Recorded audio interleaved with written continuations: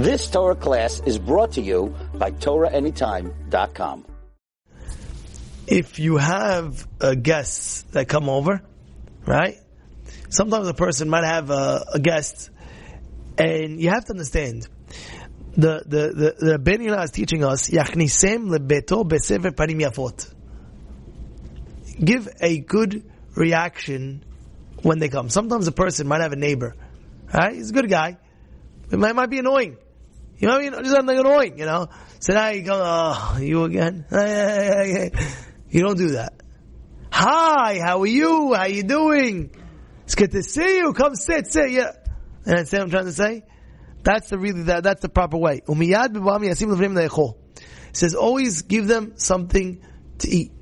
Always give them something to drink. Something that you could, oh yeah, chavod. But I'm good. I just had dinner. I'm good. I just had lunch. I'm good. I just had breakfast. Doesn't make a difference. The fact that you have some little bit of cookies and some chocolate and a drink there, it shows respect to the person. That's how you invite a guest over. You know? Or a guy just came over. Sometimes that happens to me. Some guy comes over to me, hey Rabbi, how you doing? Can I speak to you for a few minutes? No problem, come. So now he comes in, I can just talk. Or, 1 second, no problem, 1 second. Let me get you a drink. No, I'm good. No, give me 1 minute. He gets him a nice drink. Coffee. If he drinks it or not doesn't make a difference. The fact that the drink is there, or the fact that the nuts are there, the peanuts are there, whatever it is, it's a show. It's a act of you showing respect for that person that actually came into your house. You understand what I'm saying? I come into your house, Rabbi, can I offer you something? No, I'm good. I know you're good. I'm still putting you down. Boom, boom, boom. He puts a whole array of things. The rabbi takes mental note of that, and he feels appreciative. Or anybody, for that matter. They feel appreciative. Wow, I walked in, he put me 5 days. Sometimes you can't always overact it. You know what I'm saying? Sometimes people get crazy with it. They bring the whole pantry. Relax. 1 or 2 items, 3 items, this, that, for beracha, something. This is the right way to do. This is the right way to do it.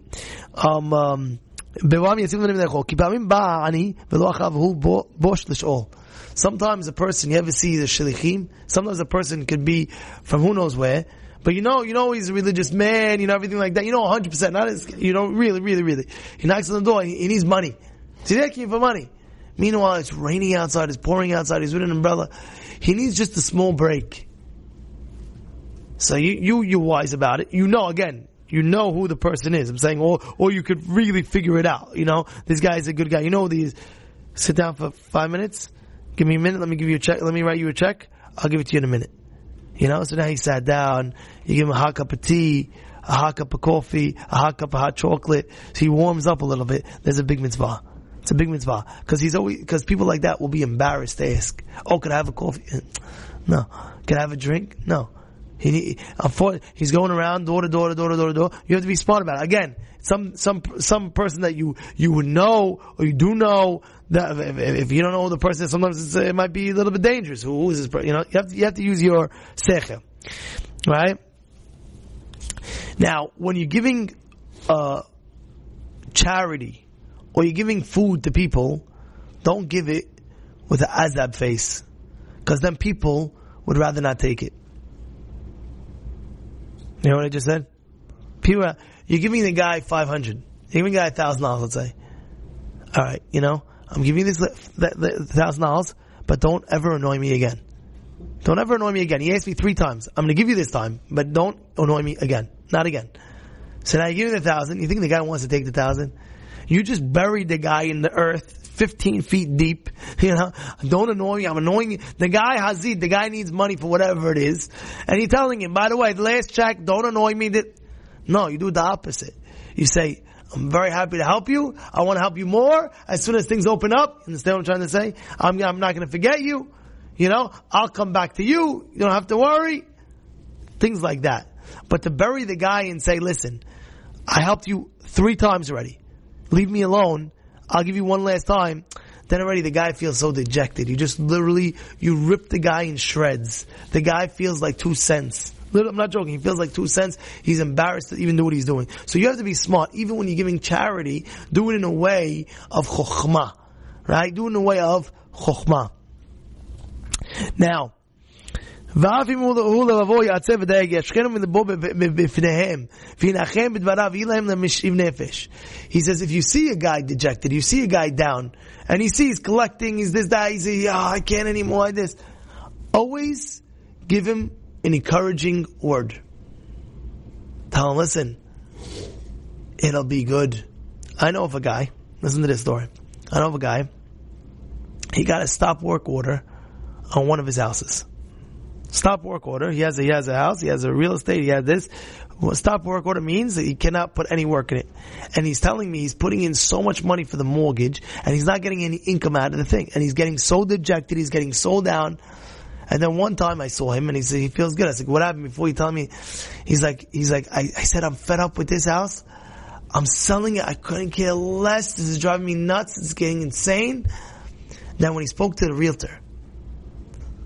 realtor saved him by giving such encouraging words.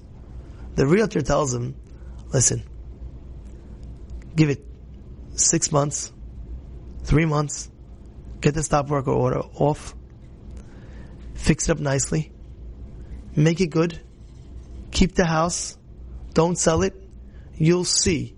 The turnaround will be, you'll be able to get, as she said, you'll be able to get $10,000 to $12,000 a month on it, and everything will turn out amazing.